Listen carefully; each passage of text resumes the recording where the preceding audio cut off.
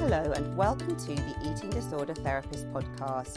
This is a podcast to help you find peace with food and overcome disordered eating. And I'm Harriet Frew, aka the Eating Disorder Therapist, and I'm so excited to be sharing with you all kinds of stories, tips, information and guest interviews to help you on your journey in finding peace with food. So thank you so much for listening today. So today it's me and I'm talking about disordered eating and friendships. Because I think friendships can be such an important part of eating disorder recovery.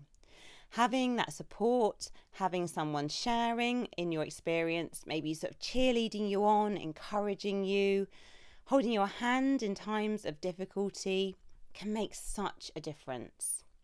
And friendships, I think, as well, can just be so rewarding and, we can gain so much from them. And it can be such a motivator as well to kind of keep you going through recovery and seeing the light at the end of the tunnel and being able to engage with your friends more and more as you're walking that journey towards better health. Now, I know myself that friendship has been something that's been such an important part all the way through my life.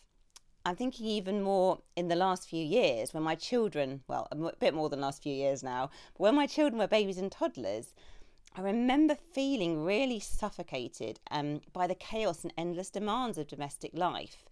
And it was such a relief to be able to turn to my closest friend who would listen unconditionally to my woes on the phone and also share hers back as well.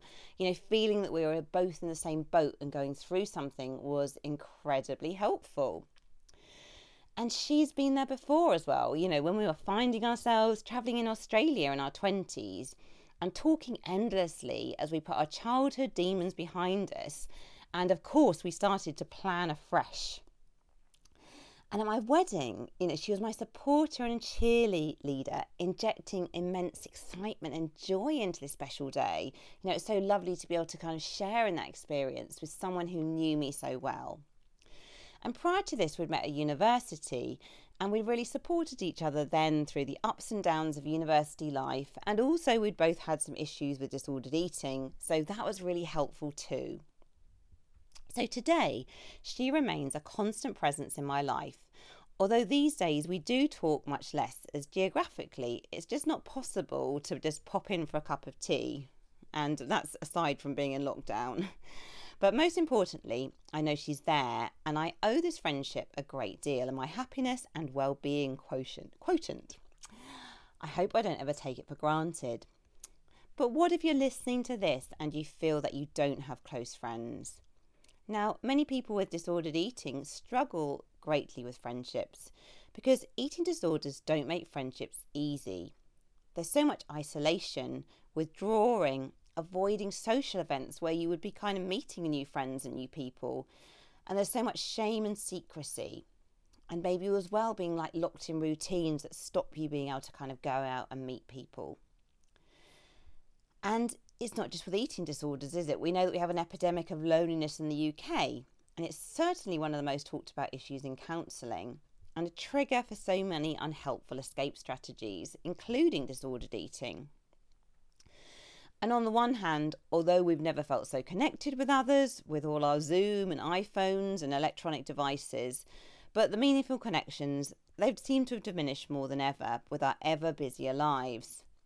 So loneliness can be so hard to bear, especially when you feel that maybe you shouldn't feel lonely because you're surrounded by people, but you're not feeling connected or understood by them. So it really is worth investing and building in friendships. And absolutely, relationships can be a huge motivator and integral part of eating disorder recovery, because feeling supported and valued by the people who you love can really help propel you forward and kind of give you that light at the end of the tunnel. So I'm going to give you 6 tips here. So if you're feeling really lonely and isolated now, how can you begin to connect more with others? And so here are my tips. So number 1, you really only need a few really good friends, okay? Now, I think in my life, there's really kind of about two people that I can be really, really open and honest with. I've got lots of other friends who are probably, still important, but the friendships are not so deep.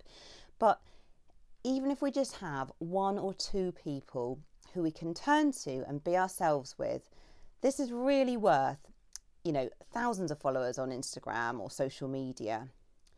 But to really kind of gain those friendships, we need to be a friend first. And I think, so often when you're feeling really isolated, when you're feeling alone, the last thing you want to do is reach out to others. It's really, one can fall into the pattern of just really hoping that someone's going to reach out or notice you and pick up the phone. But you need to be a friend first. So if you're feeling lonely, scale down the time you're spending on social media, scrolling through feeds, and actually reach out and make some meaningful connections, targeted at different people that maybe you want to know better, or that you would like to possibly to be your friend. And I know it's really hard as well in lockdown. We're so much more limited, but there are still options, and maybe they've got to be online. But it's worth it. Rather than scrolling, send a short message to someone that you'd like to get to know better. Send a DM maybe on Instagram. You can even send a little voice note.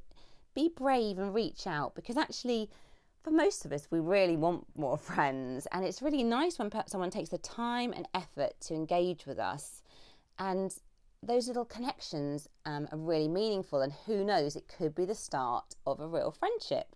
And if not, it's just a really nice interaction in your day.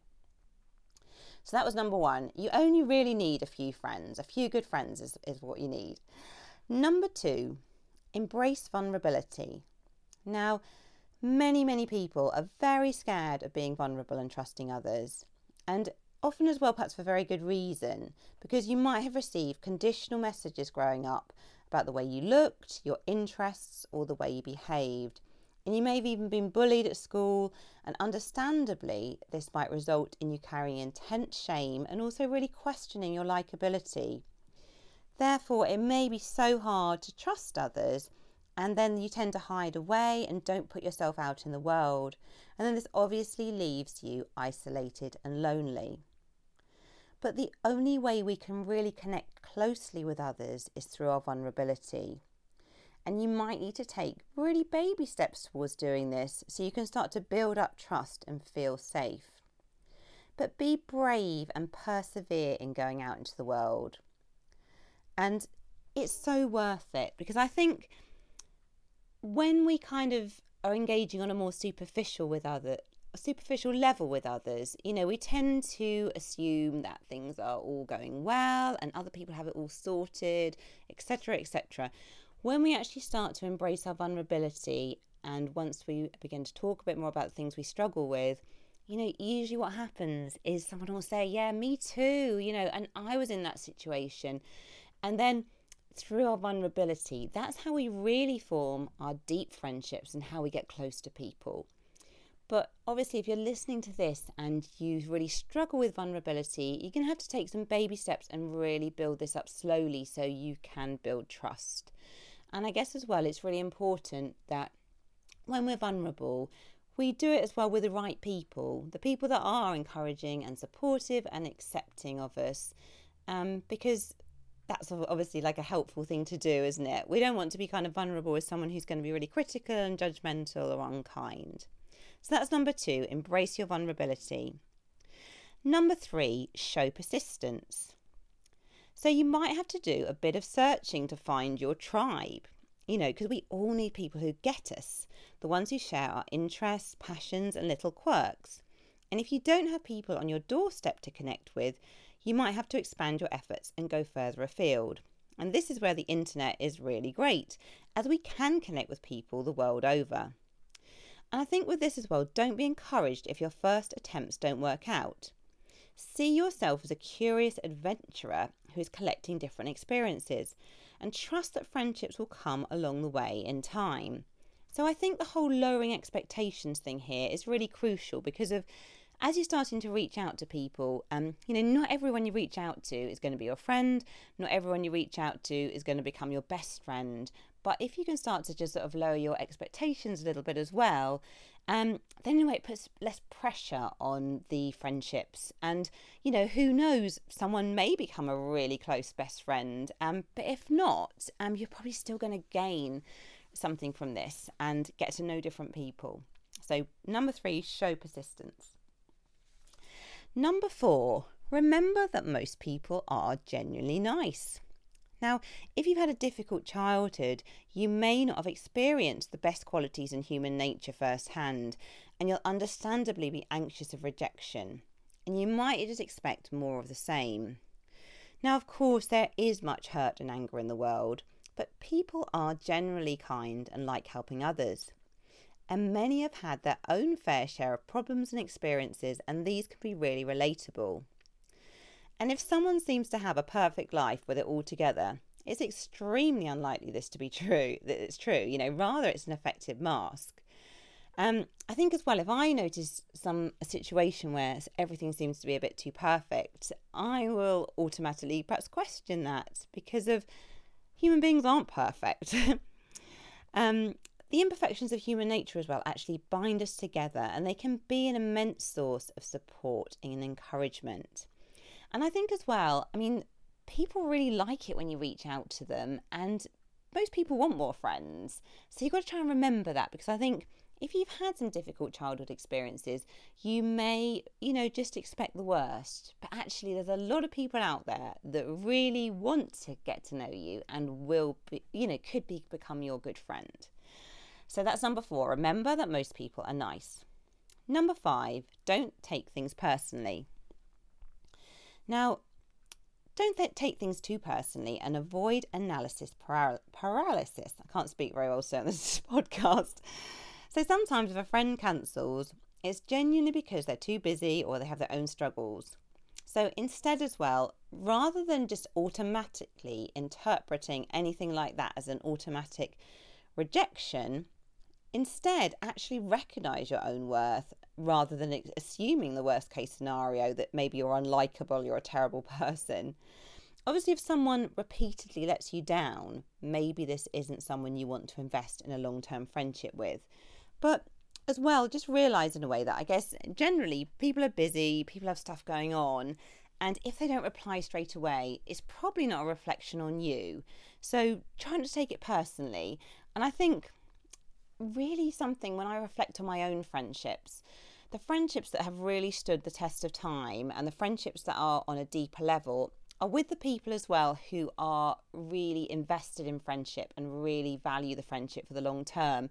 And that does mean that there is effort on both sides, because you can't be the one person that's always making the effort, because you're going to end up getting resentful and kind of weary of being the one that's always driving the friendship. So I can think of some people that I've met in my life before who were amazing friends at the time, but our friendship hasn't sort of stood the test of time because maybe the other person, just wasn't invested in keeping in touch in the same way. And that's okay as well sometimes, because sometimes, a friendship is for a season of life and, you move on and things change.